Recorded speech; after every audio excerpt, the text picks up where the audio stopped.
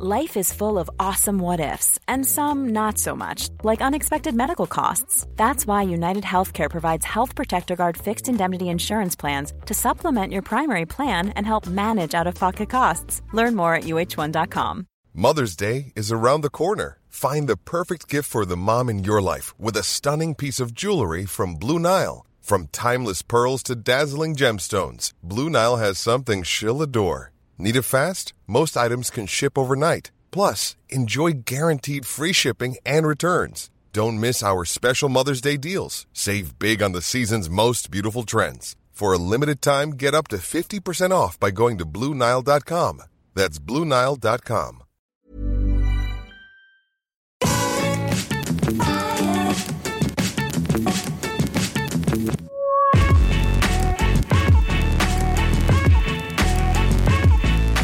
Hello everybody and welcome back to the TripleJump podcast. It's a video game podcast. My name is Ben. My name is Peter. And my name is Ashton. Good morning everyone. Good Hello. morning. How's everybody doing? Fine, thank you. I'm all right, thank you. How are you? How are you? I'm okay. I'm tired. The hat cup's back. Yeah. It's back. That's exciting. Don't- I was hey. just...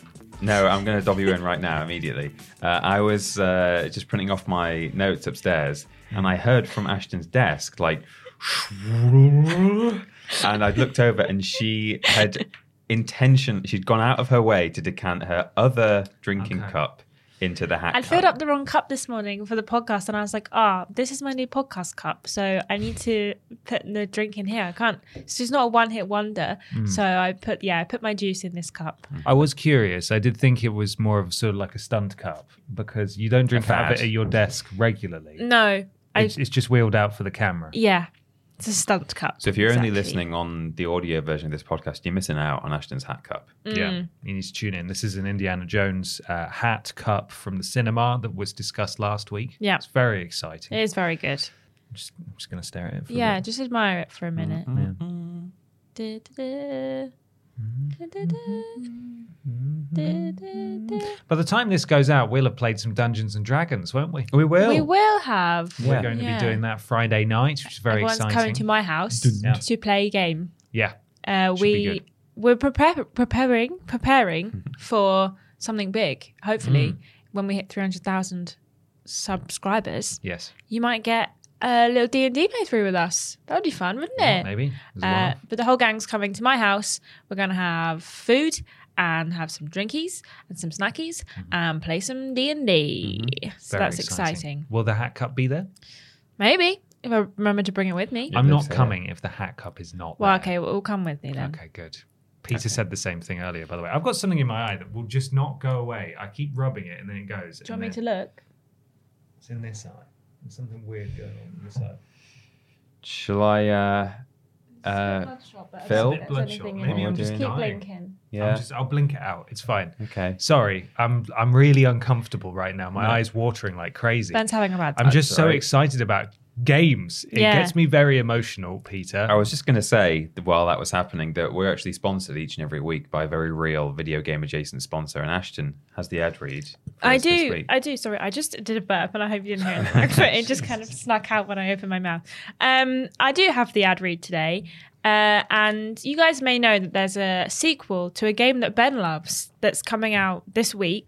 I know that, of course. Yeah, which Oxenfree. Of course, you Yeah. like that game, and the second one's coming out this week. So that's Is it big news. actually? Yes. God, I should have been paying more attention. That is exciting. And as part of this kind of like campaign, they've reached out because I don't know if you guys know this, but there's like this new like illness going around that's What? giving everyone the jitters. Is it? Oh, That's okay. what That's you've got, not what I've got. I've not got the jitters. No. jitters. It's like Is it the 40s? yeah. Jitterbug. Yes. And so they've come up with like a campaign to try and help cure this illness that's going around. So they've released Neurotoxin Free 2 Lost Wiggles Lost to go Wiggles. alongside their game Oxenfree 2 2. Lost, Lost Signals. Signals. Yeah, of course. Yeah, so it's a campaign to help everyone get rid of the wiggles because the neurotoxin's causing it. It's causing lots Wiggles of then wiggles. death. So That's we what's happening. need to fix them. That's really exciting. Yeah. It is. Yeah, it's really good. Can't wait to get my neurotoxin. Yeah, well, you can't because it's not real. Oh, But don't Man. worry, neither is the illness. So That's you've good. not That's got to good. worry So about I'm- getting the wiggles. I am safe. I don't have the wiggles. No. I genuinely didn't know that Oxenfree 2 was out this week, though, Yeah. so that's really exciting. Obviously, you yeah. didn't watch my video, did you? Well, I did, but, it was a while ago. It's been a whole week. It's true, it has been a whole week. I forget things quite easily. You've slept since then, so that's I fair have, enough. yeah. But it is coming out very soon. I think either the 10th. I want to say the 10th. Okay. So, Obviously, you didn't watch your own video. Yeah. so- Yeah, well, It's not I'm the 6th, so I very know that excited to much. play it. Shame that my wiggles won't be cured, but, Yeah. the hunt continues. Nothing for wrong with a little wiggle. for a cure.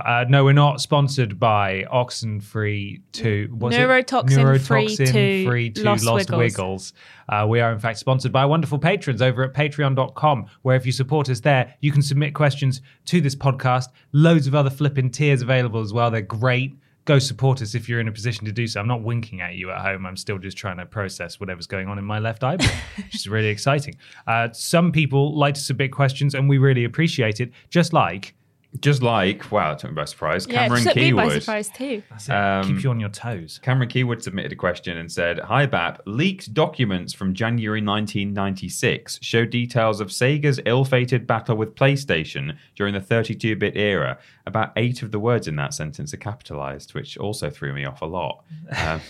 It's over 270 pages and includes Sega of America president Tom Kalinske stating, 'We are killing Sony.' Got him.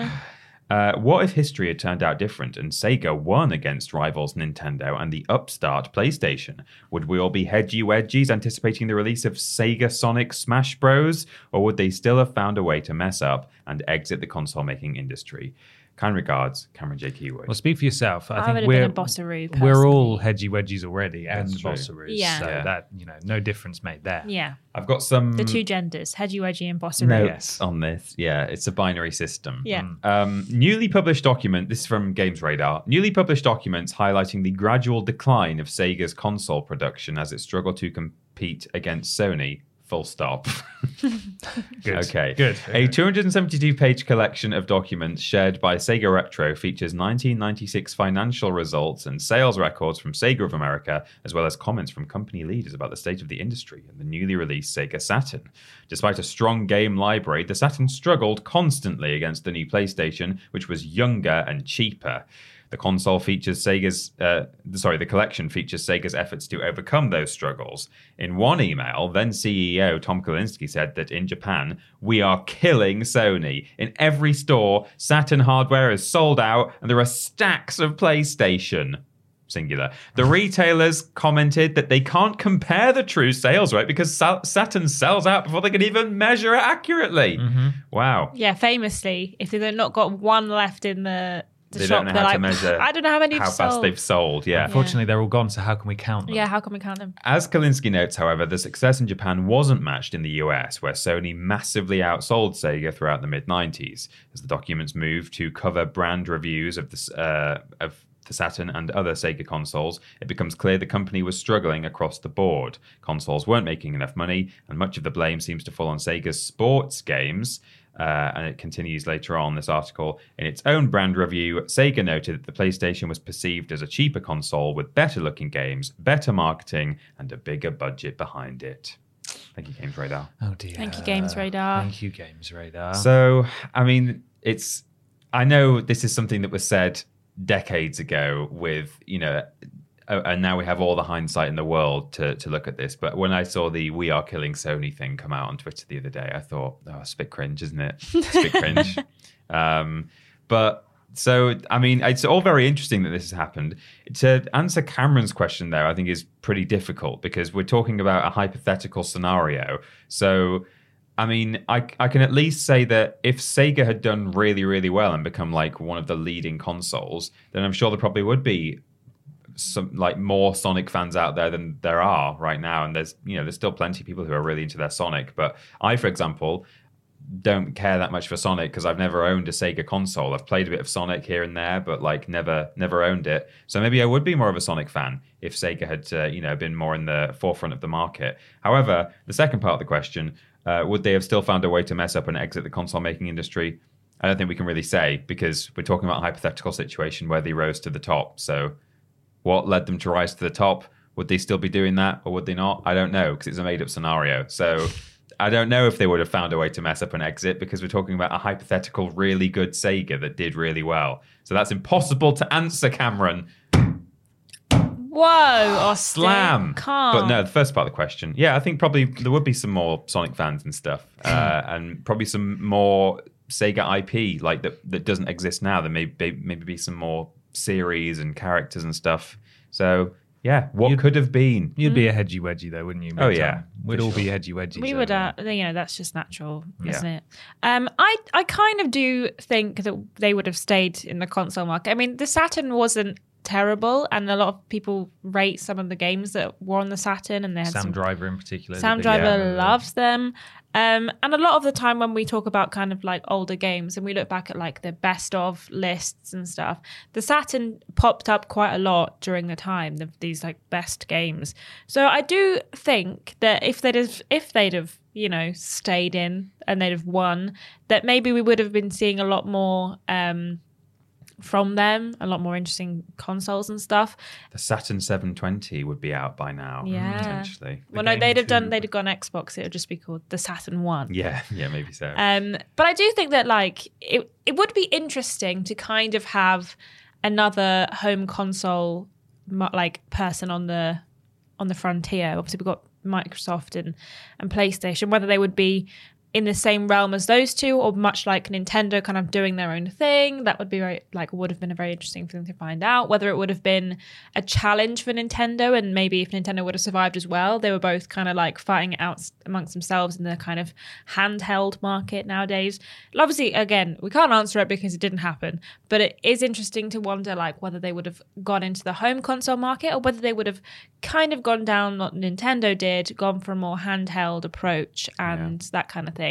And also whether, maybe they would have been huge in Japan and then it, trickled into the West a lot more, or whether like Nintendo, they would have just gone massive everywhere, but still have like a ginormous hold in Japan and lots of games that just come out in the East. So it is interesting to think about and wonder if they had like killed Nintendo, but maybe what if they'd killed Sony? That'd be interesting. If they'd have taken down PlayStation and we had Sega instead of Sony versus Microsoft. Yeah, Sega versus Microsoft, whether, things would be different. It would be interesting to know like what kind of games we would have. Like such different kind of vibes from the get-go between PlayStation and Sega. So it would be interesting to see like whether we'd still all be playing, side-scroller, platformer, Sonic-esque games. Obviously there would have been evolution, but it would be interesting to see like where the different trends would have gone if Sega had have been stuck around. Maybe Sony would have ended up in the position Sega is in now, where they're just developing games and they have no hardware. Yeah, and then just occasionally they bring out a game that is released on the Nintendo or something. Yeah. Whatever Nintendo console is out at that time. I read a very interesting book, because I'm a nerd, called Console Wars, which sort of chronicles sort of fictitiously, it's pieced together from lots of accounts and interviews, but sort of a narrative is being constructed in there, so that you got to take it with a sort of pinch of salt. But it's really interesting, an interesting insight into the Nintendo versus Sega battle of the early 90s. And of course, Sega did for a while beat Nintendo. They were the top brand in America, and when the PlayStation launched, I believe they were also ahead of the PlayStation for a while, probably around the time that this email was written.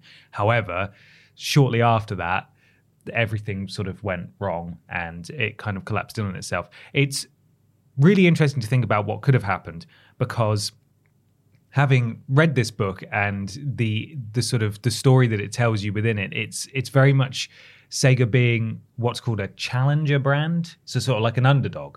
So they can afford to sort of be a bit more scrappy and scratch and claw and perhaps use slightly more underhanded tactics, if you will, directly calling out Nintendo and saying, oh, they're rubbish. And there's also I think a Sega Saturn advert that was doing the rounds that directly calls out the PlayStation as well and says, look at the rubbish PlayStation. We're the Sega Saturn. We're the best.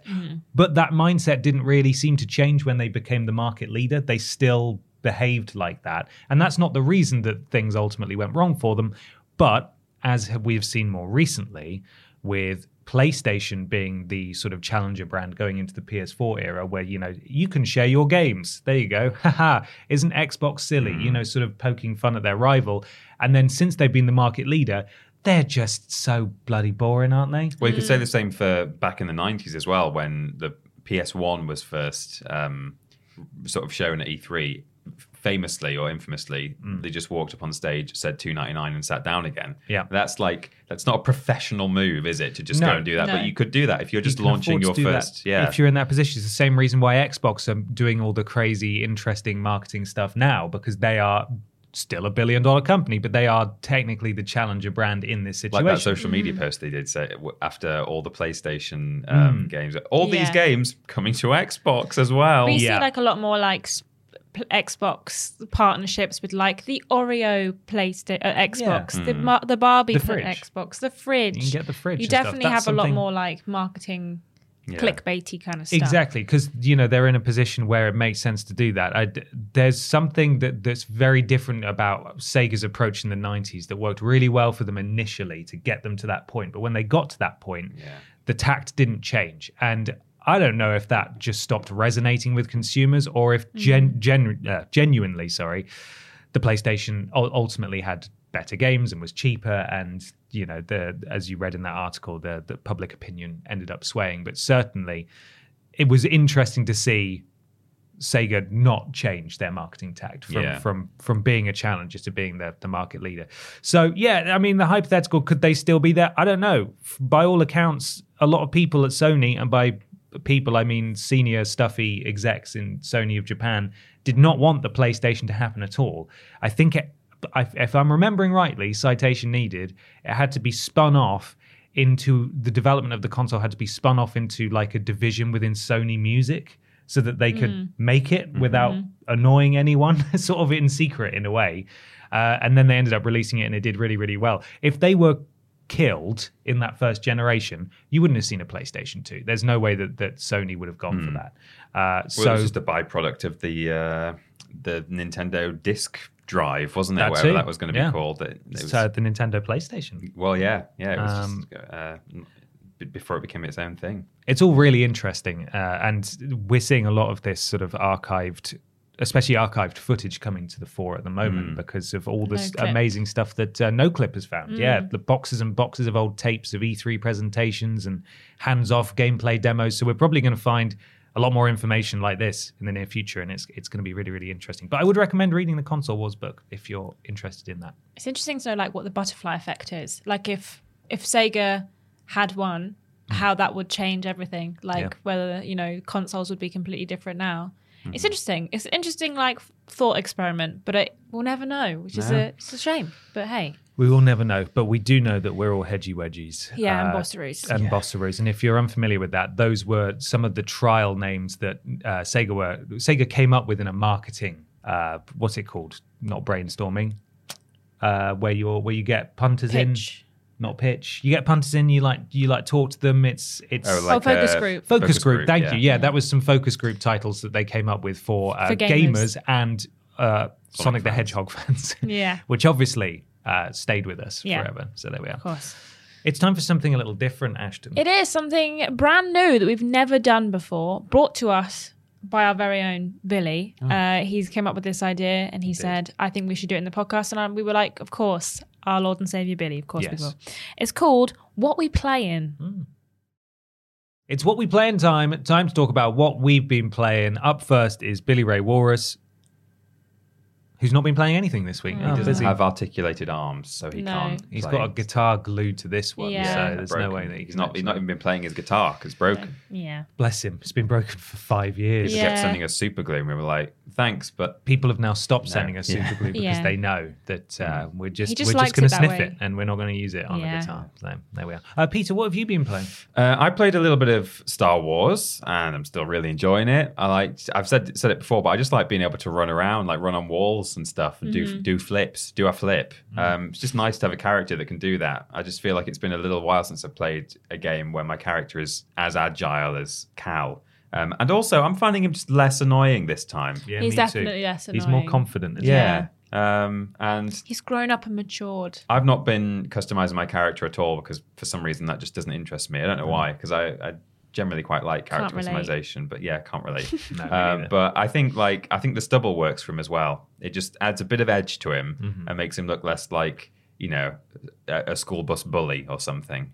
He does look a bit like, what's the protagonist from Jimmy Hopkins? Jimmy Hopkins. Yeah, when he's got no facial hair. Because people in the Star Wars like fandom have said for a while that they should get whatever that guy's name is in real life, the actor who plays Cal Kestis. Oh yeah, I don't know what his name is. And like they were like, he could have his own live action show because he looks identical to the character. They could just hire him and they could do a Cal show. He'll show up in something. Probably. I'm almost certain of it. And I've thought for a long time, like, but I don't like that character. I was going to say that guy. I mean, that guy, Cal Kestis. But I'm now at the point where if it happened, I think I could sort of get along with it. Potentially. So now they have Peter Austin's blessing. They do. Yeah. Now they'll do You it. can do now it, that Star Wars. it's official. I can confirm Cal Kestis, the show, coming next year. He's going to be in Ashoka. Ahsoka. Yeah. God, a shaker. I don't bloody know. He sort of won me over in the marketing material for that because I think he was going out on stage and talking to people. I just saw like a montage. At Star Wars Celebration, he did a big thing, and then he gave the poncho that he was wearing to someone who was dressed as Cal Kestis. That's great. He was like, "You look great," and then as he was leaving the stage, he took off his poncho and he handed it to them, and they were like, he did this whole thing about the poncho where he just, whenever he was spoken to, he would just change the subject to ask, "Where is there a poncho in the new one?" That's all. That's all he was asking over and over again. They did quite a good ad with him and Mark Hamill as well. Yes, that was a good where advert. he was like teaching him how to be a Jedi. Yeah. Oh yeah, I think I saw that. And he said, "Well, I didn't get 2 lightsabers." Yeah, he's like dual wielding, and Mark Hamill's like, "Oh, what? I didn't let me use it." So yeah, I've been playing more of that. Still really enjoying it. I'm stopping to smell the roses and stuff, so it's taking me a while to get through it, but it's a good time. But also last night, well, actually 2 days ago, I bought but played last night the Spyro Reignited trilogy for PC. It's really cheap on Steam right now. It's 75% off. Seems so. And I, for reasons that are kind of boring and stuff, like basically I wanted to capture a load of footage for something I'm just doing in my own time, and I thought I could bring my PS5 up to the PC and plug it in and then use OBS. And then I thought, well, I don't know how good that's going to look. So I just happened to look at like, how much is it on Steam? And there's just a massive sale on. So I bought it and now I can play it in like ultra quality and capture the stuff I wanted to capture. So I last night played the first half of Spyro 1 in one sitting. Got as far as Beastmakers. Now I've love Beastmakers. Got some Beastmakers levels to do tonight. So that's what I've been playing this week. You're looking forward to going back to it? Yeah. Although I have been like, it's the most speedrunny run I've ever done in Spyro because I am just trying to get all the levels unlocked so I can just do what I want to do. That's the only reason I'm playing it, is to like unlock the stuff I want to capture. So I've been skipping all the dragons for the first time in my entire life. Not listen to what they want to say to me. Oh no. Just charging through. But so yeah, it's not the usual way I would play it, but I've still been enjoying it. So yeah, they're going to think you don't love them anymore. Yeah, they are. I know. Well, it's all right. It's the reignited ones. I don't care about them as much. Okay. Those low poly ones, though, I wouldn't ever want them to think I don't love them. My boyfriend booted up his PlayStation 3 the other day, and Spyro 1 was in it, and he was like, "Oh, this one's only got 50% complete." And I watched him run through the rest of the game in the evening, and I was like, "Wow, nerd." Nerds. These Spyro nerds. What have you been playing, Ashton? I've been playing a few things. I'm kind of in this weird space where I want to play all my like backlog games and games that I've been wanting to play for a while, but I just keep going back to sandbox games and just spending hours just mindlessly doing that. So I finished Assassin's Creed 2. Nice. Finished that the weekend. I was gonna get all the feathers, but I decided I don't care enough. Oh, the feathers are so Mum annoying. can be sad forever. She's been sad for 40 years. What's a few more? She's basically on death's door at this point. Yeah, she's gonna die now. Who cares? Who cares? She got 50. That's enough. I don't know where all these feathers Maybe are. she's Mum. trying to build a bird. Jesus Christ. Build a bird workshop. Yeah, build a bird workshop, exactly. And I'm going to hold off on Brotherhood for a while because I have other stuff to do. And then I started Dishonored 2. I didn't realise, well, I did. I think I did know, but I'd forgotten that you can play as either Corvo or Emily in the second game. So I picked Emily. And I also thought it was fun that you could play with no powers. But I said, no thanks. Give me the power to zip around. Mm-hmm. I don't want to have to walk everywhere. Blink is one of the best powers. It really Yeah. is good. And I've been enjoying that so far. I'm interested in the story. I think it's a real upgrade from the first one. I've kind of missed the style of the first one in terms of like the visual, because obviously like it was criticized a bit for what it looked like, but I really liked the art style of the first one. I loved So it. they've kind of like toned it back a little bit, not all the way, like it's still got that kind of, it's not cell shaded, but that kind of cartoony-esque thing, but it's definitely pared back a little bit, which is a shame, but hey. I don't think I That's knew all that right. people criticised the way the first one looked. No, me neither. Well, Yeah. they're idiots. Yeah, Yeah. they Yeah, are. and if you criticize it, you're an idiot too. I'm just going to say it. It's a beautiful game. Yeah. I still haven't finished Hellblade. I keep meaning to go back to it, but I keep forgetting. And I've been playing some more Minecraft Vault Hunters. Basically played that all weekend. Sat back to back with my boyfriend and we barely spoke the whole time and it was great. And then I've also been playing Planet Zoo, and I played it on stream last week and this week. And then after my stream last night, I went on Steam and it's on sale. So I bought 2 of the expansion packs and then played all night until I went to bed. What's in the packs? I bought I already had 2 packs. I had the like Arctic pack and the Savannah pack. So then I bought the aquatic pack so I could have walruses and penguins. Nice. Billy? Yeah, and I also bought the Africa pack so I could have little fennec foxes Ah. because they were pretty cute. Are they all breeding all the time? Yeah, my zoo was getting out of hand. They kept having fights because they kept just like uncontrollably breeding. So every time my there was a God. fight, I was just selling animals. I was like, get out. And then my spiders kept breeding. And then they'd be like, there's too many spiders in the pen. Oh but my luckily, That's way too many spiders. if you've got an exhibit, which is different from like a habitat where there's like actual animals, if you've got an exhibit, you can just set it so that as soon as it like fills up, it just automatically releases the spiders to the wild. So I'm just, there's like a hole in the exhibit and it just goes out. You just let Yeah. the spiders Yeah. roam. The Speaking of guests are spiders, just... Oh, Yeah. there's like 4 spiders in the toilet downstairs next door, and I'm pretty sure Dylan Allen 2 is either inviting all of his friends round, or they're it coming is, from your zoo. or Yeah. they're coming from my zoo. Or Exactly. he's somehow asexually breeding like mad. Yeah, exactly. There's a lot of spiders in there. I took pictures of them because I was like, look how many spiders there are in here. So many. But yeah, that's what I've been playing this week. I'm really enjoying it, but I do need to concentrate on the games I'm playing because I played something else I forgot to mention. I played the Pikmin 4 demo Oh, yeah, this how was week. that? Really good, really long. I played for like an Really hour long. and a half. There was like quite a substantial demo because it lets you get up to like 1,500 shiny points or something, which is kind of like most of the first level, and your progress carries over into the full game That's if nice, you buy nice. it. And I really enjoyed it. I'm really excited for Pikmin 4 to come out. I've kind of been like umming and ahhing. I was like wanting to play it, and then the last like extended gameplay demo they showed us kind of put me off a little bit. For some reason, I don't know why. I think it was like they were just showing me too much and it looked a bit too complicated. But actually, it's not complicated at all. And I'm enjoying it. So hopefully, when that comes out in a few weeks, I'll be able to give that a proper go. But that's kind of the next game that's coming out that I'm like really excited for. There's also a game on PlayStation called Viewfinder that I'm really excited for, but that one I think I can wait. I've heard of Viewfinder. Is that the one where your pictures take a picture become- and then it, like, Yeah, becomes that's been real. in development for a long time. Yeah. Is that a VR game, or No, am I it's mistaking not a VR that for game. It's a another one? PlayStation game. It's not a VR game. Okay. Yeah, that sounds... I have heard of that before. Yeah, but that's coming out soon. So I feel like I've been watching that for like 5 years. yeah, on it has Twitter. kind of been. I kept being like, "Is it out? Like, did it just like sneak past?" But it's coming out. I think on the 18th. I think it may have originally started as literally just like the concept, like someone just said, "Hey, look at this fun thing I made," and then they've just slowly been turning it into like an actual puzzle game, Yeah. which is cool. But it's cool. It looks good. But yeah, play Pikmin 4 demo. Pretty good. If Nice. you've got a Switch, I'd recommend giving it a go. Have you met Ochi? I have. Yeah, you meet Ochi pretty early on. When How you is- meet him, he's a puppy, Okay. What? and then I mean, he grows overnight, and then he's a big dog. he just looks like a bit of a monster, doesn't he? Is he just He a smaller doesn't- monster? He's When he's a not a puppy? monster. He You is a just you monster. think he's scary, but he's not. He's really scary. I'm scared of Ochi. I think he's going to hurt me. Ochi's not going to hurt you. Ochi's a Might nice do. boy. He just likes you. I You're don't best like him. mates. I don't like him. Apparently, according to Pikmin fans, Pikmin 4 seems to like rewrite the canon of the Whoa. Pikmin Oh, stories. my goodness. The Oh, no. prestigious lore. The PCU, Yeah. Exactly. PKU. PKCU. PKCU. if you want. Goodness. I don't know why the K's in there. That's wrong. Anyway, Pikmin I was putting the K, but I probably meant the Kinematic M. M. Cinematic Universe. Yeah. Yeah.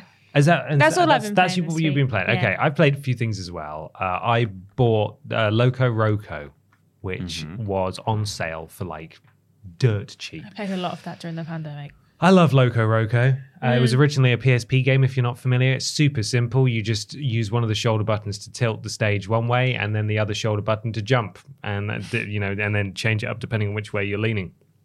Yeah. I never had Loco Roco on PSP, but I used to borrow it from my friend and I played it a few times there.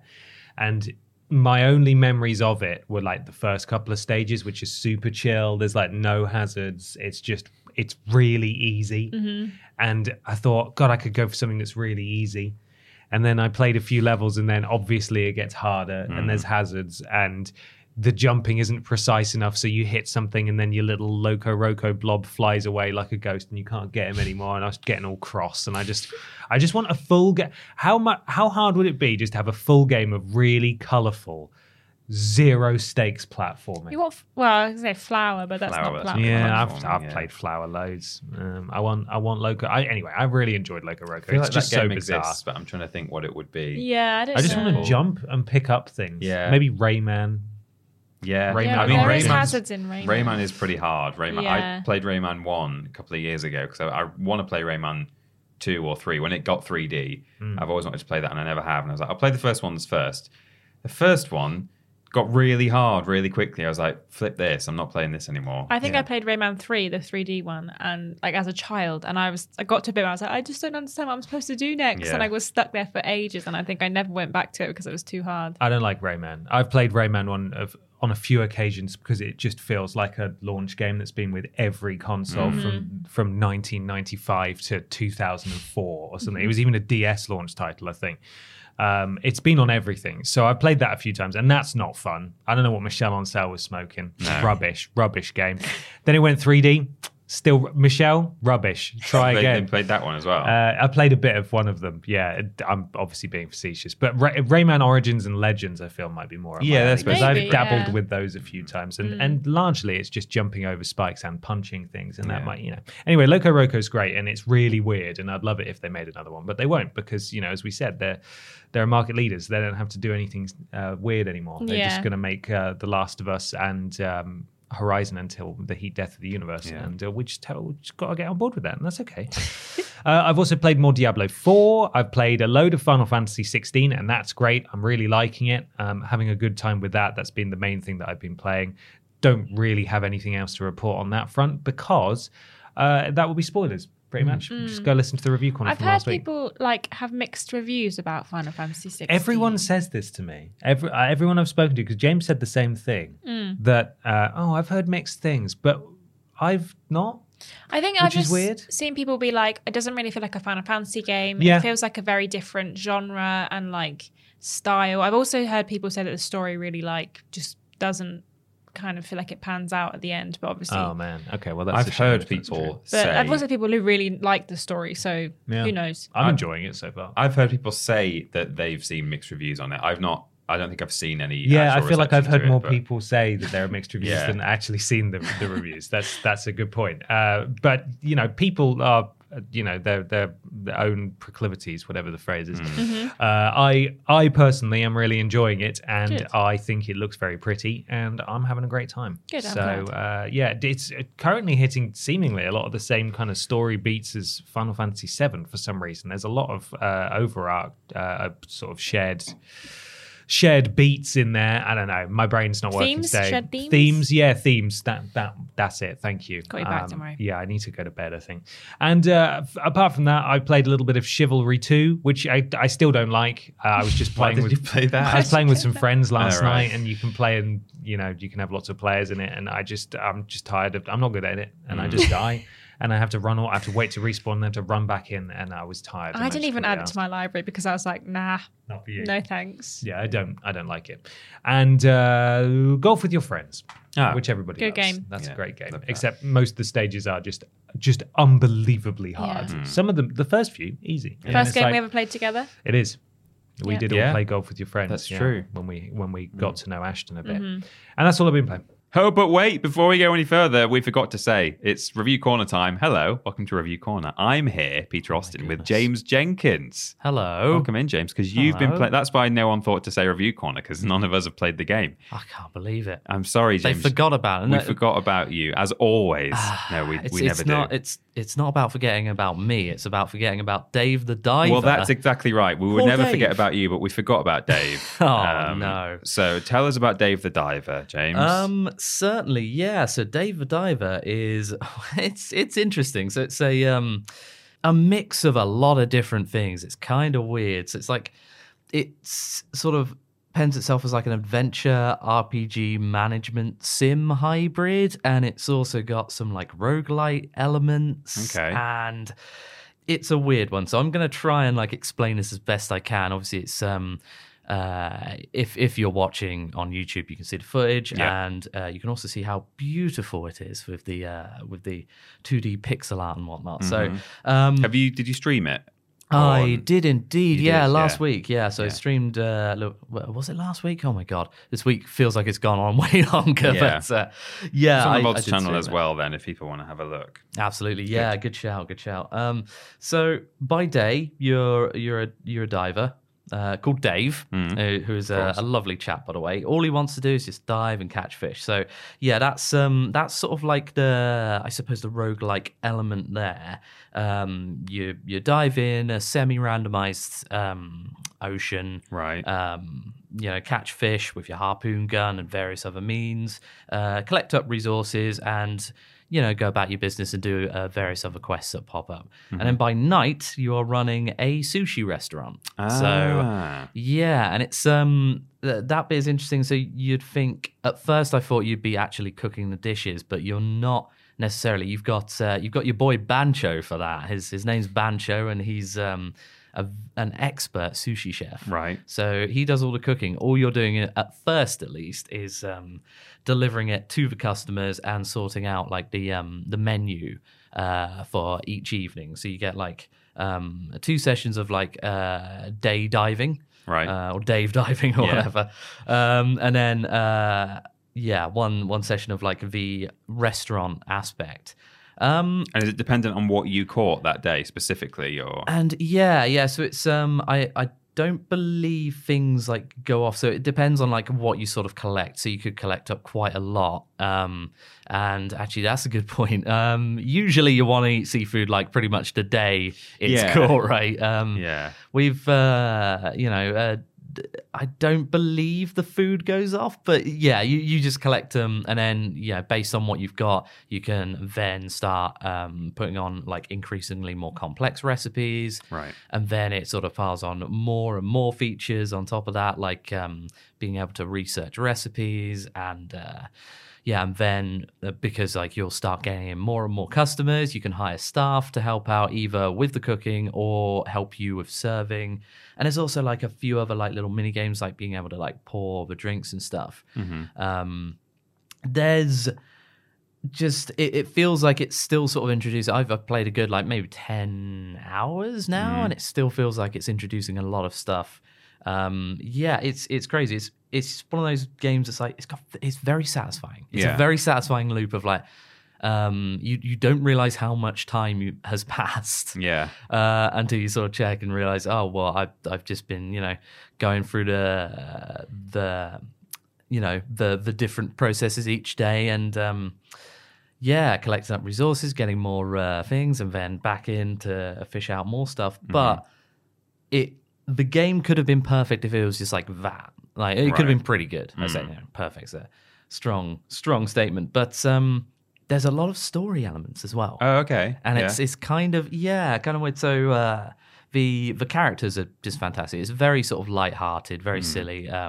There's a lot of weird characters. Like one of your, I think the what's his name? I've forgotten his name, but the owner of the restaurant is like a weapons dealer. Right. For example, you've got some tech wizard who's also a big, like anime fan and keeps bringing that up, and and who's also very mean to Dave. A lot of people are mean to Dave. Oh, it's not no. fair. I know. He's just They've worked so hard. Yeah, that's it.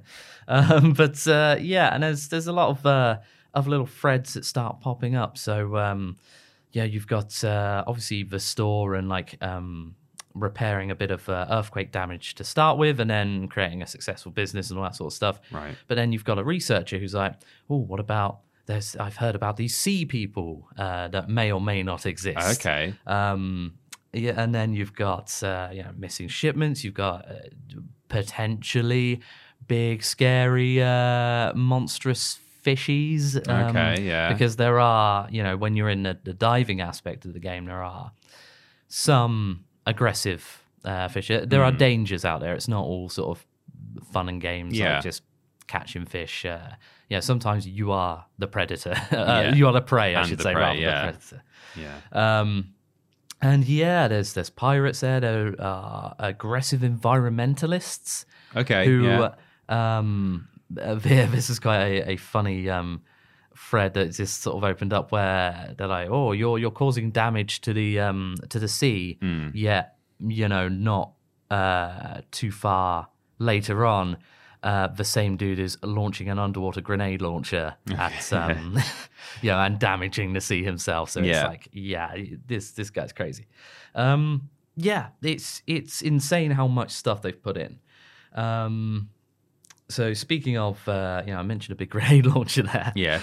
You have the actual diving aspect of it is quite in depth as well. Like, surprisingly, it starts off with just, it seems like you're collecting resources, avoiding a few of the more aggressive fish, but you have a lot of different quests that pop up, things to find that will, further other things. The combat's quite simple. You've got like a melee, you've got like a harpoon thing, which is your usual way of like getting fish, and there are different sort of like little mini games depending on the different like harpoon arrow tips, or however you'd say. You get like different items that you can pick up as well. The other thing is you have a gun that you can use, various different types of underwater guns. Okay. And then a bunch of gadgets as well. Some of them, mines. Some of them help you like swim faster. There's a lot. There's a lot there. And it's a sort of good mix between upgrades that you can do permanently and items and guns that you'll find just on that one run. And then, once you take them out of the water, they disintegrate. Right. I don't know. I can't remember the crazy logic that they use there. Yeah. But it's it's all very tongue-in-cheek. But it's certainly a lot. Yeah. Just trying to explain all the features, and as I do that, I remember half a dozen other things. Yeah, well, it's always the way, isn't it? But, good. Yeah, it's certainly interesting. You've got a lot of other things as well, like okay, don't be alarmed. Cards. Oh, it's no. not really a card system. It's Cards? just like a sticker book. Right. Like you just you have a bunch of different apps on your phone menu, which serves as a menu. And one of those is just like, oh, you can collect all these fish. Other things are like sort of miscellaneous. I suppose not even side quests, but little check the box sort of things that you can do. And it's just really nice. A lot to really it. Delightful thing. Super satisfying, and it keeps getting deeper and deeper. And it's it's a lot of fun. It's a lot of fun. Brilliant. Ah. Well, thanks for that, James. Thanks for your thoughts. No problem. Are you was it a one-off stream, or do you think you might carry on? Or Well, it's interesting. Like I would probably play a lot more, but I don't know how long it goes on for, so I probably won't stream it again, but I might revisit it quite soon. Yeah, so that could be quite interesting. Oh, well, good. And it's out on what? So it's on just on PC at the minute. Right. I played it on the Steam version, but if you're having a listen to this this weekend, then it's currently on a Steam sale. So just a little bit less than £17, or your equivalent in dollars. Brilliant. So just really charming, really nice art style, super satisfying to play. A lot of fun. Pretty Fantastic. cool. Well, thanks very much. Yeah. Well, I'll go back to the podcast. All right. Well, I better get ready. Yeah, get out. Go on. See you later. Bye. It's time for question 2 now. Comes from Nexus Polaris. Hey BAP, sandbox games are getting bigger in scope and scale with every new release. Do you think the GTA 6's map will pale in comparison to Starfield's 1,000 planets / 10-year story? Or will there be enough content / map to keep people playing the game for 10 plus years like GTA 5 already has?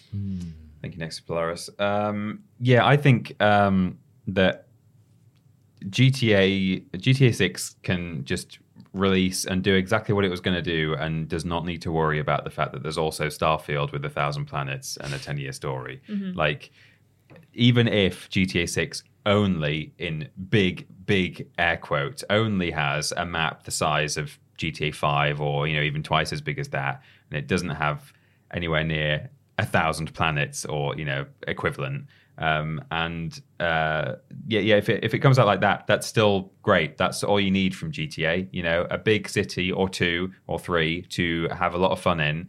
And without a doubt, they're going to do what they've been doing for GTA 5, which is just put loads more content out over years and years and years. So I certainly think that it can compete with the fact that Starfield apparently has this 10-year plan. I have no doubts at all that GTA 6 will also have a 10 plus year plan. But in terms of map size, I mean, as we've said, I think a few times on recent podcasts, I'd be glad if it wasn't too big, to be honest. I guess GTA is a bit different to something like an Ubi world where, I don't want those worlds to be massive. But GTA, it can, in a way, it can be as big as it likes because I'm not going around worrying about collecting things. It's just having the biggest playground to play in. So in that sense, maybe it can be a lot bigger than some of the other maps that we're getting right now that are too big for me. But I don't mind necessarily how big or small it is because I know it's just going to be GTA and it's going to be fun. So I don't think about GTA 5 that's kept people coming back isn't like the map or the city being huge or interesting. It's more like the content that they've been continuously producing and giving people new things to do. I almost think that like Skyrim doesn't do it as well as GTA 5 does. Obviously Skyrim is still like constantly coming out and people are still playing it all the time, but I think people play Skyrim because they like to do their own thing in it rather than GTA where they kind of do the narrative that's given to them by the game / the additional content that's been allowed to them. I think that Rockstar did a great thing by letting people make their own content in GTA 5 with the map makers and like the race stuff that you can do. I think that's most of the stuff that I see people playing nowadays is like the heist stuff, or they're on like role play servers where they're like role-playing as police officers and stuff. That's like where GTA 5 still gets its content from. It's people making their own fun now, which is great because that's kind of, what games should be. I don't necessarily think that, like you say, they have to worry about the size of the map. I don't think they have to worry about, will people have hours and hours of gameplay? Because some people, like us, will just play through like the main campaign or the story that's presented to us and then maybe like not touch it again until 3 years time when someone says, do you want to play some GTA online with me? And I was like, sure, let's play for 3 hours and then never play it again. Great idea.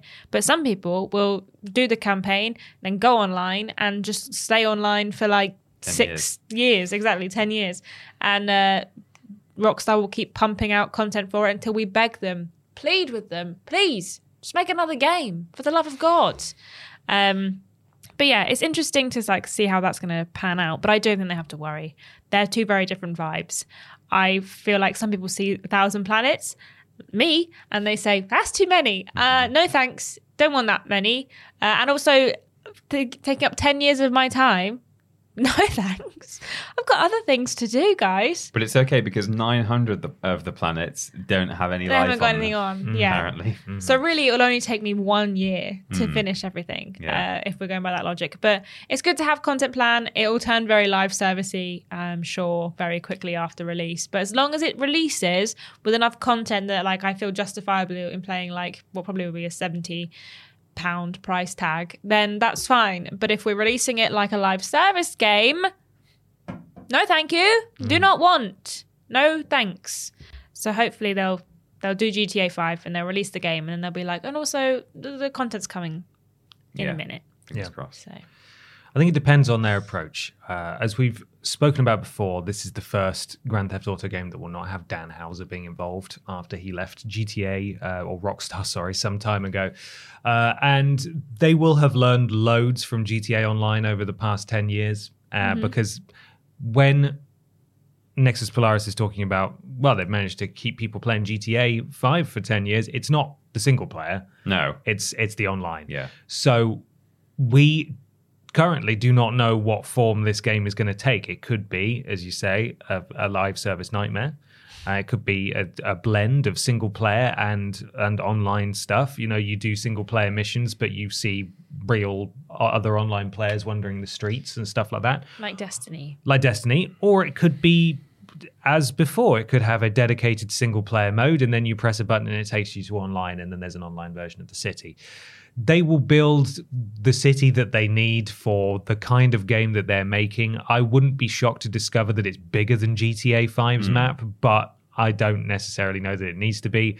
As you guys said, I think it all comes down to how much content they have ready to go, and if people actually want to get stuck into it. If they give players the tools immediately to make their own stuff, that's going to, with a platform, turning GTA into a platform, with GTA being the brand that it is, only means that it's going to have longevity as long as it works. Like, that's going to be the big thing. If they do make a hybrid game that's live service and single player sort of combined, and the servers are buggered from day one, and with a launch as big as GTA 6, it's going to have a lot of people trying to get in the door day one. Yeah. Then that's going to seriously hamper it. But GTA Online just straight up didn't work for like 4-5 months after launch, and then it started to stabilize, and even then it wasn't hugely in depth, and it's only become bigger and bigger as it's gone. So it will be interesting to see if it launches with a significant portion of online content for people to get stuck into, like all the heists, or if they just have literally a 10-year content plan where it's like, okay, this is what you're getting at launch, the rest of this stuff is technically ready, but we're just going to drip feed it to you over the next year or so. I don't know. I do not know. I'm not interested in an online-only GTA. That's not for me at all. But I would sort of be shocked if there wasn't some kind of exclusive single-player component. Oh, yeah, I'm sure. They've got to. I mean, it's a good point you make. I kind of forgot that, like, Starfield's just single-player, and they've got this 10-year campaign. Which maybe will work, maybe it won't. But I forgot about the single player. Starfield's just for you for 10 years. Yeah, I don't think I can't think of any game that I've played. There are games that I've played where DLC has come out within 6 months, and I'm like, I'm over it. I'm not going back to that game. It's been too long. 10 years. That's not going to happen. I'm sorry. I've also not heard of this 10-year plan for Starfield, but if that's true, then that's mental. I Googled it when I saw the question, and there was some headlines saying that they've got a 10-year plan. Is it a Todd Howard 10-year plan? Is it one of those quotes? I didn't have time to read it. But sort of Peter Molyneux-esque? Yeah. Like, is it really 10 years, if you plant Todd? a tree, it will grow 10 years later. Or is it just that you've got DLC expansions planned for once every 1 year or 2 year or something, and actually you're going to play them for maybe a month at a time or a few weeks at a time, and then stop. No, you're going to play this every day for 10 years. I don't want to, Todd. Your kids will be old enough to go to school and beyond, and you'll still be playing Starfield. You only get the platinum if you manually fly to every planet. Yeah. Oh my god, yeah, there that's will part be of the platinum. something for that, won't there? Some tracker. Yeah. How many Touch planets every have you planet. visited? Touch grass on every planet. There's no grass. You'll struggle on 900. On the gas planets. No grass. Yeah. Well, if there was a trophy for touching grass on every single planet in Starfield, that would be a bit strange, wouldn't it? It would Bit be a bit peculiar, strange. perhaps. Might even make the news. It's weird news time. Oh, it's weird news. Imagine the softest sheets you've ever felt. Now imagine them getting even softer over time. That's what you'll feel with Boll & Branch's organic cotton sheets. In a recent customer survey, 96% replied that Boll & Branch sheets get softer with every wash. Start getting your best night's sleep in these sheets that get softer and softer for years to come. Try their sheets with a 30-night guarantee. Plus, get 15% off your first order at bollandbranch.com. Code BUTTERY. Exclusions apply. See site for details. Everyone knows therapy is great for solving problems, but getting therapy has its own problems too, like finding the right therapist, fitting into their schedule, and of course, the cost. Well, BetterHelp can solve those problems. It's totally online and built around your schedule. It's surprisingly affordable too. Connect with a credentialed therapist by phone, video, or online chat, all from the comfort of your home. Visit BetterHelp.com to learn more and save 10% on your first month. That's BetterHelp, H-E-L-P. Hi, I'm Daniel, founder of Pretty Litter. Cats and cat owners deserve better than any old-fashioned litter. That's why I teamed up with scientists and veterinarians to create Pretty Litter. Its innovative crystal formula has superior odor control and weighs up to 80% less than clay litter. Pretty Litter even monitors health by changing colors to help detect early signs of potential illness. It's the world's smartest kitty litter. Go to prettylitter.com and use code ACAST for 20% off your first order and a free cat toy. Terms and conditions apply. See site for details. It's weird news time for some weird video game news. Remember, if you want to submit weird video game news to us, you can do so by responding to the relevant social media post that goes out on Facebook and Twitter on a Tuesday. However, if you want to guarantee a shout out at this point in the podcast, you need to go to patreon.com/Team TripleJump, support us at a certain tier, and become a podcast producer just like GY Goliath. Oh my God, I was going Yeah, sorry. Nicole Hansen, Duncan Wilson, Katie Garrett or Jared. Ellie Nicholas, Nexus Polaris. Gabrielle Philippink. Wait, what? What? What? No. Sorry. Gabrielle Philippink. And Blake Thomas. And Blake Thomas. Some of you got Did I have a multiple- stroke? I think Yeah. I may have done. It's all good. It's just a weird time, isn't it? God, I literally was just completely disassociated when you started talking, and I was just not listening to what It's was another going. world. Yeah. Thank you, podcast producers, very much for your Thank you. support. Than't you. Peter, have you got some weird news? Got some weird news that was submitted on Facebook from Josh Lees. It's according to kotaku.com.au. Crikey. Katakao. Yeah, Katakao, Katakao. From Emily Spindler, who says, Diablo 4 billboard reminded people of lockdown, advertising complaint claims. What? Okay. Hang on. It sounded grammatically confusing, but it is correct. Say it again. I'll reword it for you. An advertising complaint claims that Diablo 4 billboard reminded people of lockdown. Oh, okay. You made it English. That's the Australian way Right, of okay. saying It was back upside to down. front. Yeah. Gotcha. A Diablo 4 billboard A Diablo 4 billboard greeting arrivals near Melbourne's Essendon Airport has seen complaints submitted to the Australian Ad Standards Community Panel, with at least one complainant alleging that the ad brings back, quote, memories of lockdown and vilifies religious groups. The ad features the game's villain and daughter of hatred, Lilith, accompanied by the text, "Welcome to Hell, Melbourne." And it says in brackets, they missed the opportunity to create a Hellborn pun, honestly. And Diablo 4, and also the Diablo 4 release date and logo. Guardian Australia. What? How has that got anything to do with lockdown? Well, Or vilifying religious groups. well, you'll learn all about it now. Sorry, of course. Sorry. Guardian Australia reporter Josh Taylor spotted the complaint report, sharing it to Twitter. In the Ad Standards Community Panel case report for the billboard, a number of complaints from concerned community members were outlined. One anonymous comment suggested the ad promoted evil and satanic paraphernalia, Okay. while another said that their children had nightmares after seeing it. No, that's not true. That's not true. It's just a picture of Lilith just not not actually true. looking that scary. If anything, it'll awaken something in them. Yeah. That's true.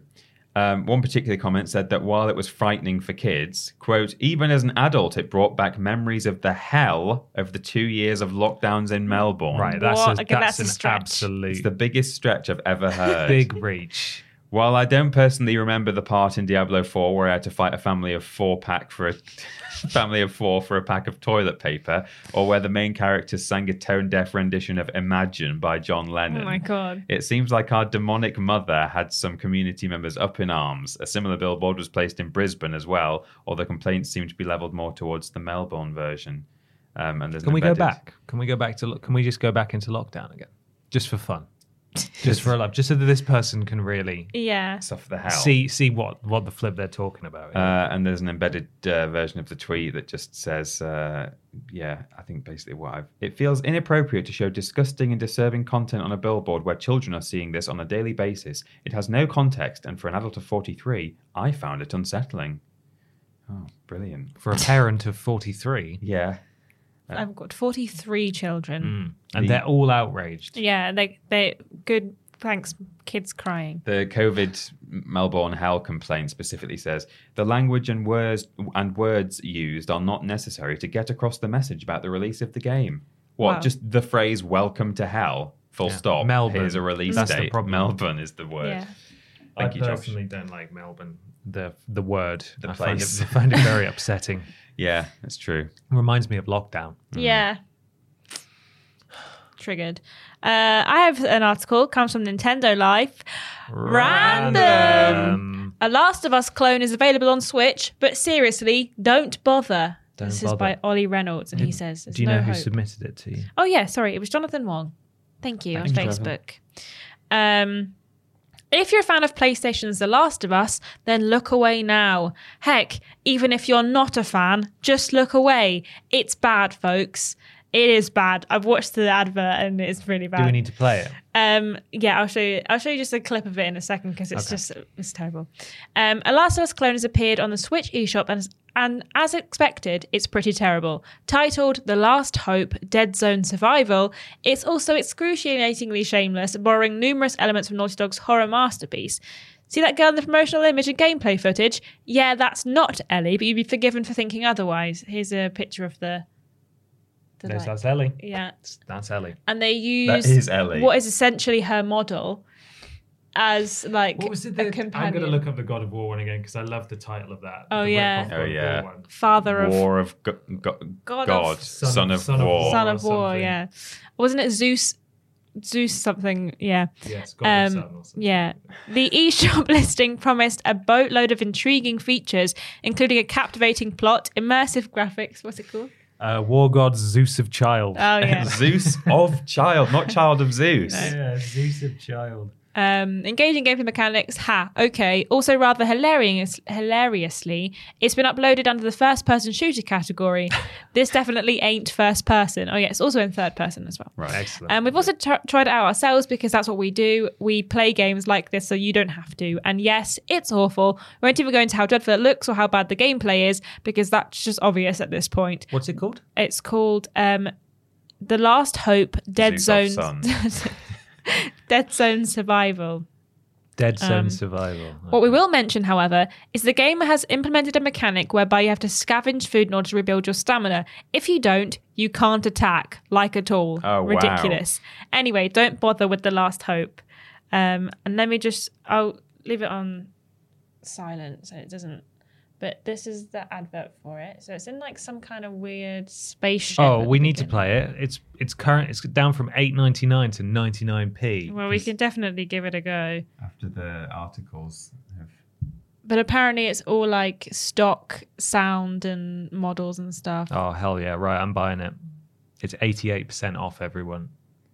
Oh, yeah, absolutely we need to play this. What did you say? This is on Switch? Yeah, it was time to intervene, it says. Oh, With what? We could play this after Resident Evil, couldn't we? Yeah. Or maybe do one I just want to show it when Ellie like pops up in the background. So this is the gameplay. They're Yeah. shooting now at some zombies. First person shooter. Yeah, in third in third person. person. Oh, look, you're going to miss it. The lighting's good. Ready? I can't. Show me it. Give us Ellie.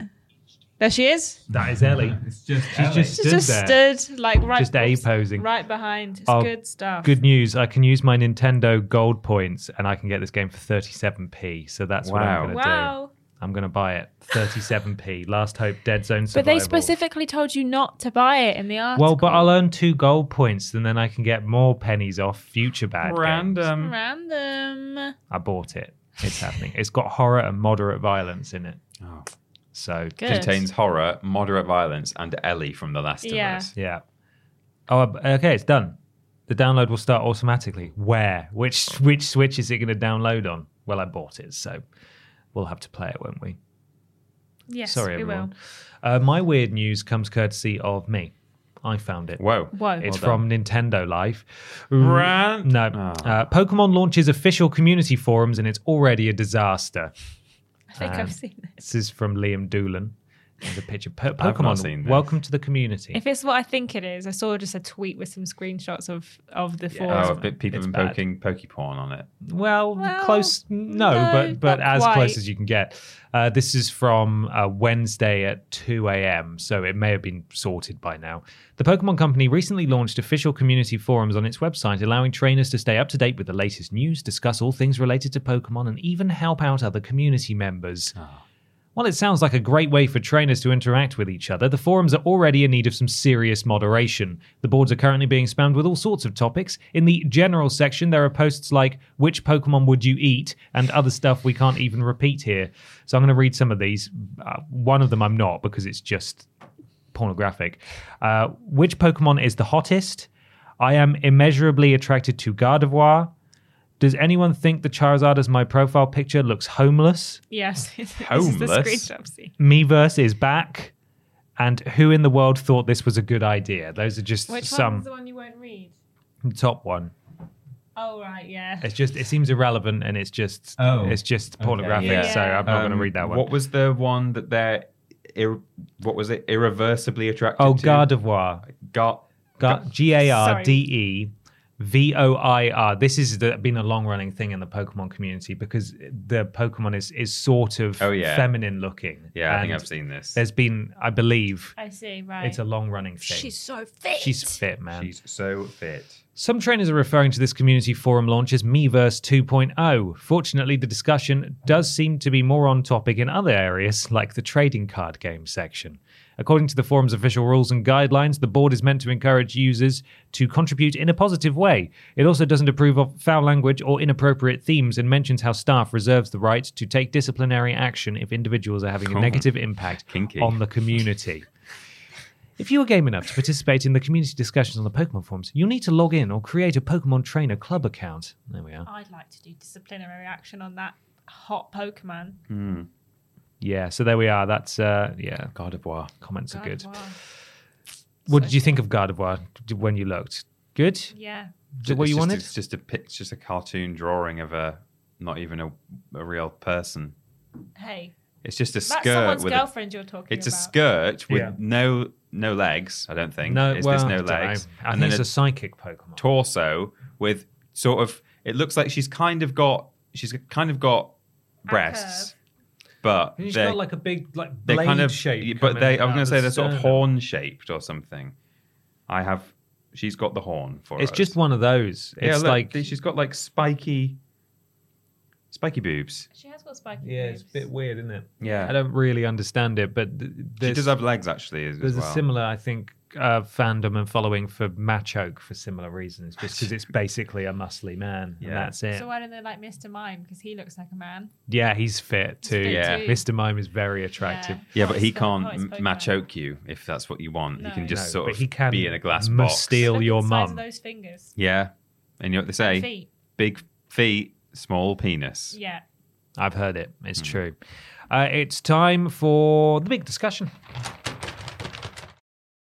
It's big discussion time. Time for the big video game discussion that this week comes courtesy of Bartek Kubica. Bap, can you believe it? The Sims 5 will probably be a free-to-play game with a lot of microtransactions. Many people from the industry and the press consider this procedure to be the natural course of things. What do you think about it? Will this trend catch on? Will we see, for example, the FIFA from EA in a similar form? I think you mean EA Sports Club. Yeah. Or will it go unnoticed like Tekken Revolution or Ace Combat Infinity? Bartek, thank Thanks, you, Bartek. Bartek.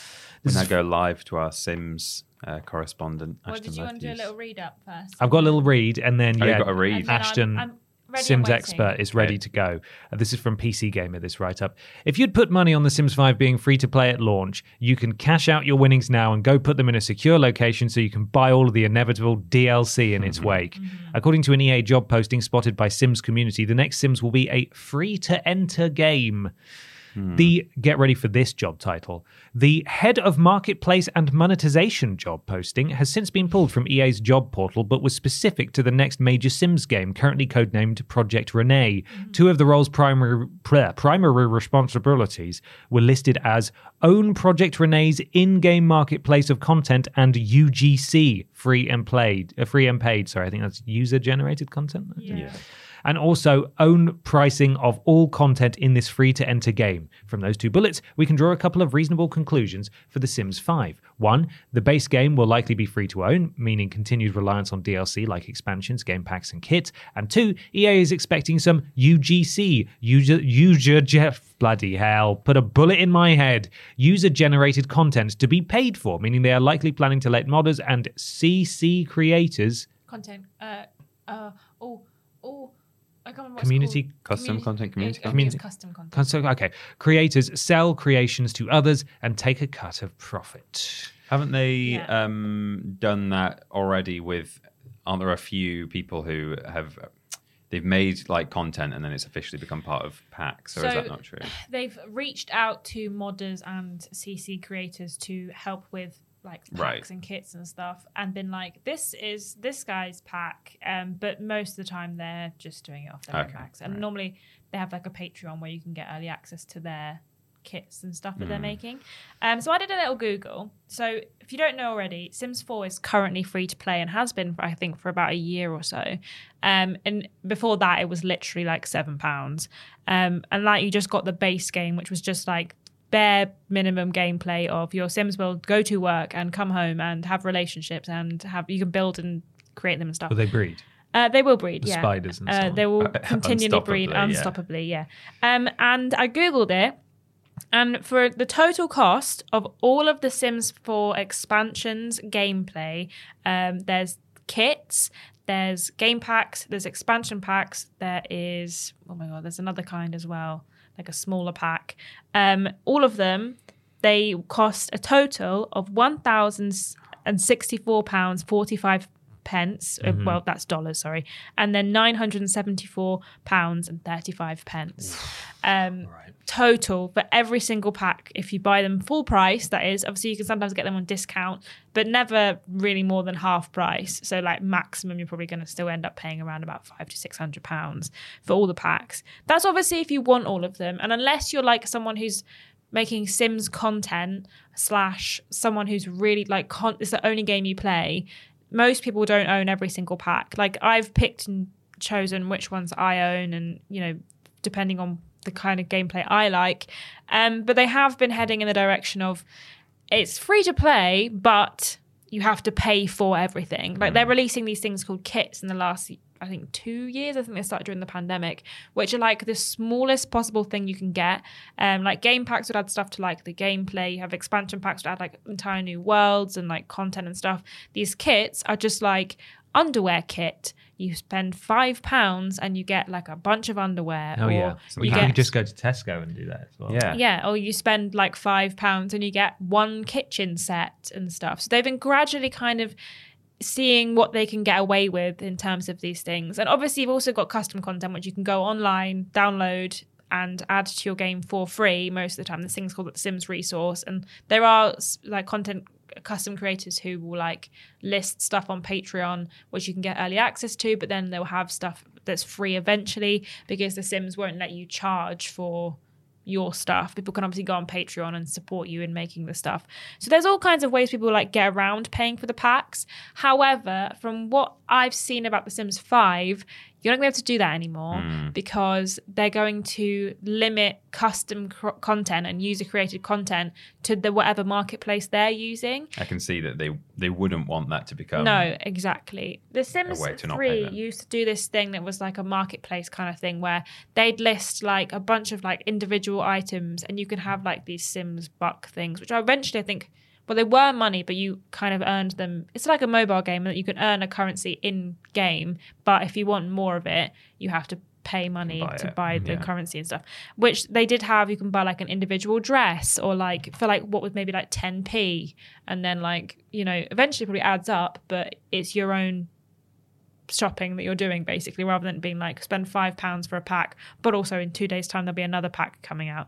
So this is kind of the way they've been going for a while, and people don't like it. I think people don't mind if it's free to play, but it's really, they said in a recent live stream that, and I don't think they meant it to be like this. I think they were kind of doing like about the gameplay itself, but they literally said, we're kind of trialing to see how little we can get away with, was an actual line from one of their recent live streams. Well, the thing that's bugged me for a long time about seeing Sims from, I mean, I don't play it, but Amy does, and so I kind of see it from an outside perspective, is that as far as I remember, Sims 2 came with stuff like pets was just part of the base game. So you had Sims 1 originally came out, and then they started doing all these expansion packs, and they did like Sims Unleashed, and you could get pets. And Sims 2 came out, and that had pets in it already, and it probably had most of the things that were in the expansion packs of Sims 1.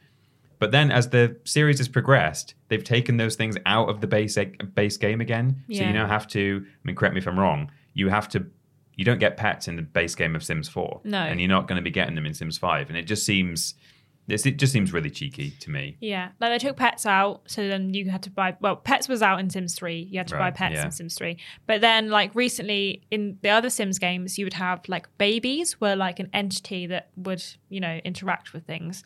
And then they got rid of that in Sims 4. So babies were literally just objects. Like you could just move them around like objects until they became a toddler. Right. And then recently they released like a baby pack. And they were like, so because we're doing this, the whole game gets a revamp in the way babies work. So babies are now like actual little creatures that you can interact with and raise and stuff. However, if you want a changing table for the baby, that's in the pack. So the baby just has to live in squalor. Yeah, kind of. So there was like all this stuff where it's like, we'll give you like 3 items for the baby, but if you want the actual stuff where the gameplay is designed for, that's in the Generations pack. Well, the same thing they did with weddings. They changed the way weddings worked, but if you wanted the weddings to work well, it didn't work. Basically, it was broken. But eventually, when they fixed it, they were like, well, you can have a wedding, but unless you have all of this be the one that you want. Mechanics and stuff, it's just not going to work. So, yeah, it does feel like they've been like taking stuff off you that you kind of didn't realize they'd taken off you until they give it back to you, but you have to pay for it. So, yeah, I think EA have been trying to get away with this for a long time, and I'm not surprised, and it'll be interesting to see what it's like when it releases, especially given that there's new games coming out that hopefully will give it a run for its money. Things like Life by You is coming out soon. So, yeah, hopefully it will change, but it's not going to sort of answer Bartek's question, I can see more games going this way just generally in the sense of becoming free to play, having extra content you can download, or becoming live service. And that's one thing. I mean, I still don't like that. We've talked about how the fact we don't like live service games, and I'm not a big fan of free to play games. Like, with the new Crash game, you do have to pay for the base game. But there was, when that was in development, people were talking about this might be free to play, and I was thinking I don't want it to be free to play. But there's like free to play, and then there's free to play, and by the sounds of it, EA are doing Sims in slightly sinister way, really, I think. Well, it says free to enter, which I think is, telling well, us. I mean, even just based on what they're currently doing with The Sims 4, where, as you've just described, with like things like the babies and the weddings and stuff, that, they're almost like kind of almost paywalling integral mechanics and like stuff that, you really can't thoroughly enjoy the game without. And personally, I'd rather just pay like a sort of a full price to have all the stuff that I consider to be a core mechanic or a core feature to just be in the game from the get-go. And I guess ultimately, if I just buy all the DLC for a game immediately, it still works out as the same thing. I'm still paying probably ultimately like 70 quid to get all the stuff that I consider necessary. But I don't know. It just seems a bit like the fact that if you don't get any discounts on anything, you could theoretically spend £1,000 on Sims content. Just seems odd. Yeah. I don't like it. I don't like it. It seems like a sort of like a capitalist nightmare. Like, hey, we've given you the game. hey, it's fun, guys. You can build your own game. Buy the bits that you want. Don't buy the bits that you don't deem necessary. It's like, well, hey, what kind of creative vision is this for like an experience for your players and your fans? If you're like, the power's in your hands to construct the perfect Sims experience for you, it's like, bugger off. Just sell me a game that works. Yeah. Don't sell me a skeleton. Well, They that's to another build thing, it. is that EA have this very recent, like, reputation of every single thing they launch for The Sims doesn't work. Yeah, I've heard that. There's still stuff that's coming out in The Sims that, well, like the gallery, for example, in The Sims that's been there since day one, which you can upload your houses to, people can play your characters that you upload there. It's rubbish. It doesn't work. It categorically is broken, and it has always been broken. They released packs that don't work. Like when Weddings came out, it broke the entire game. Your Caused Sims, well, yeah, your Sims would not get married because it was broken, and then like you couldn't do anything about it, and you paid for the pack, and they released it broken, and all of the Sims game changers, which are like the content creators that are kind of given early access, were like, well, it doesn't work. Do not buy this pack. Like, we got early access to it and it's broken, and we thought maybe it'll be fixed, but it's not. It's still broken. So yeah, that sucks. It's a crappy approach. Not only is it like anti-consumer and anti-player, but if it just fundamentally doesn't work, then they clearly are. What was it that they said in that live stream? Seeing how little they can get away. Yeah, then it's that's exactly what they're doing. And I don't know if it's because the team is probably massively overworked, let's be honest. But I don't know if they just don't have enough staff on it or what, but it's not acceptable to be releasing anything in that state, especially when it's something that should just be part of the game. No, all this, the Sims gurus, they're trying their best. That's what they're called. Sims gurus. So EA have got this really weird thing where like all the Sims gurus, which are like the development for teams, they like do like the live streams and present the packs and stuff. But they're all on Twitter as like Sim Guru Ben, for example. I think it's people are getting like attacked and stuff because they've put these developers. It's a very deliberate choice to sort of, I think, play up to their community and the kind of thing that their community wants. And I feel like maybe The Sims is, and I mean no disrespect to the hardworking boys, girls, and others of the Sims community, the Sims game playing community. Yeah. But I feel like maybe EA sees The Sims as the perfect trial audience, almost like an easy target to try this free to play model on, because hey, we've taken away stuff in the past and they're still flocking to it, so let's try it with these guys. And then, you know, there's a good chance that maybe they will give it another go with other franchises and it'll fall on its ass, because, you know, you try it with the FIFA boys and they absolutely go feral. Well, this is the thing as well. I think, look, not to like generalize and also like patronize, but a lot of people who play The Sims, they just play The Sims, and that's the only game they play. They've played it since they were younger. A lot of them are like female, non-binary, like leaning. So it's a lot more kind of, as you know, polite natured as women are, they're less likely to go complain about stuff. Obviously, there are still the vocal minority online who will go after like the Sims gurus and attack, but people will just be like, that's a shame, I'll wait till it's fixed, rather than being like, you can't keep getting away with this. Like, there's a lot more like mellow natured in the Sims community, because it's a lot more like individual gamers that just play The Sims or Stardew Valley, things like that. The typical games for girls, but they won't. I've noticed a lot more that people won't get angry about it as much. There's still, I'd like say I it say, fits people within are, the wholesome game community, doesn't it? Yeah.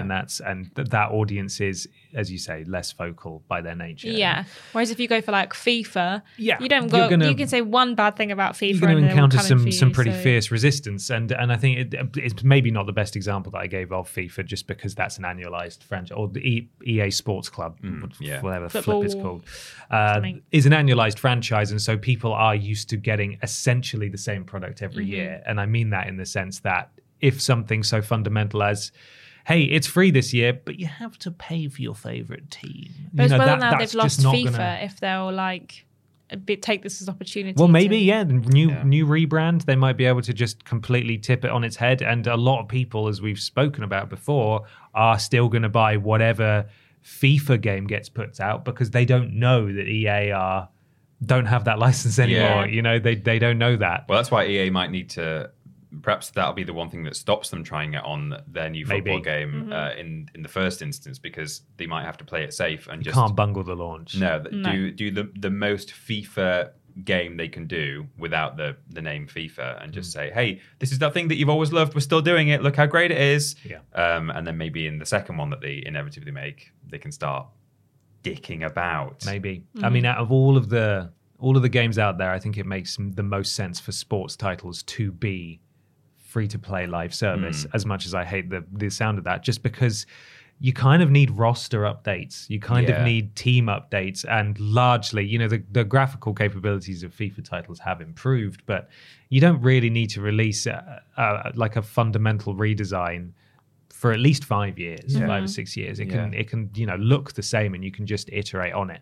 I personally don't like that approach, but if I was playing devil's advocate, that would be the most logical place to start. There's a reason to implement it there, whereas there's not necessarily a reason to implement it. It's just to make as much money off Sims fans as possible, isn't it? And judging by the hiring process here, it sounds like that is definitely going to happen, and it may not even work, which is very sad. Yes. But we'll see. Ashton will tell you more, I'm sure, when The Sims 5 ultimately releases. It's not going to be there for a while, I don't think. We saw some test footage recently. Oh, yeah? And it was very, very test footage. Were you meant to? Was it leaked? Yeah, it was a video live stream. Oh, okay.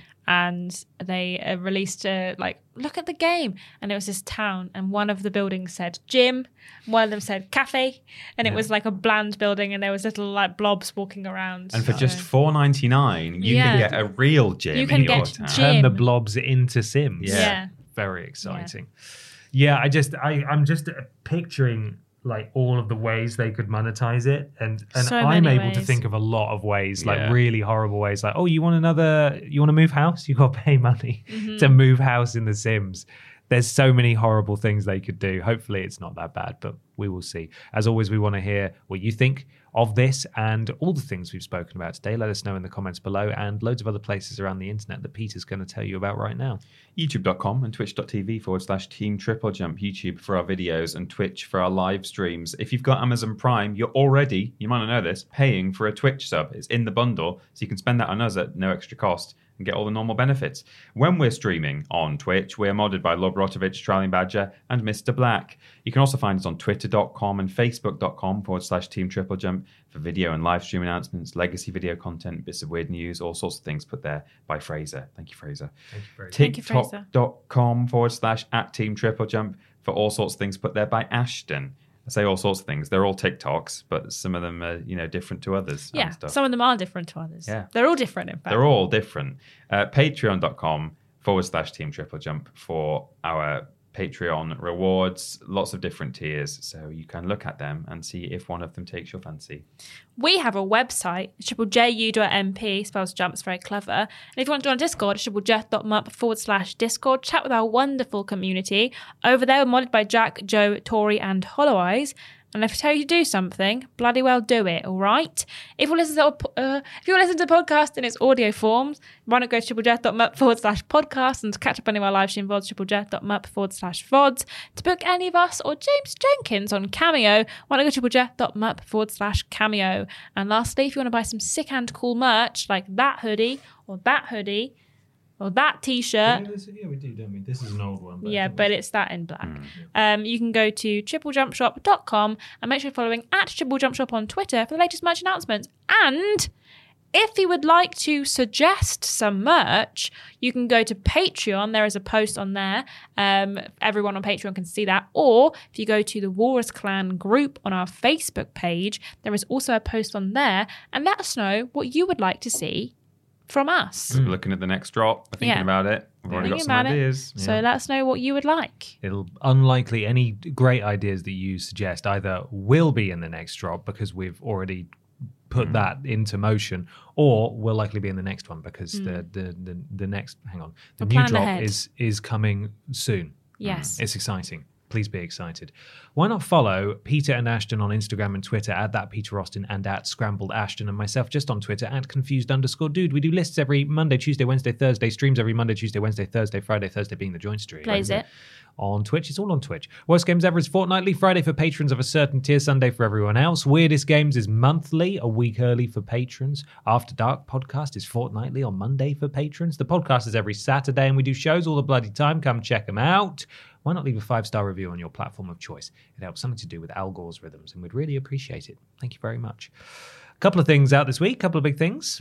Yes, we ranked every single Barbie video game. Life in Plastic. You know, the movie's coming out soon. Yeah. I'm excited. You're excited. Why not find out what games you can play on the lead up to the Barbie movie, but which one's the best? Well, we know. We rank them. That's coming. It's out now, so check it out on the channel. It is. Came out yesterday. Go watch it. It's a good video. Yeah. It's also a Worst Games Ever week. I'm desperately trying to remember what game we played. It was You didn't write it on the spreadsheet. Hellboy. Hellboy, yes. Yeah. It's Hellboy. And it was good, bad. It was bad, good. Yes. Yes. Reminded me of the Evil Dead game that we played. Very similar. Groovy, Yeah. etc. Just enough time to hear the sponsor this week once again, please, Ashton. It is, of course, Neurotoxin Free 2, Lost Wiggles. Brilliant. Thank you so much for watching/listening, everybody, and we will see you next time. Look after yourself. Bye-bye. Bye.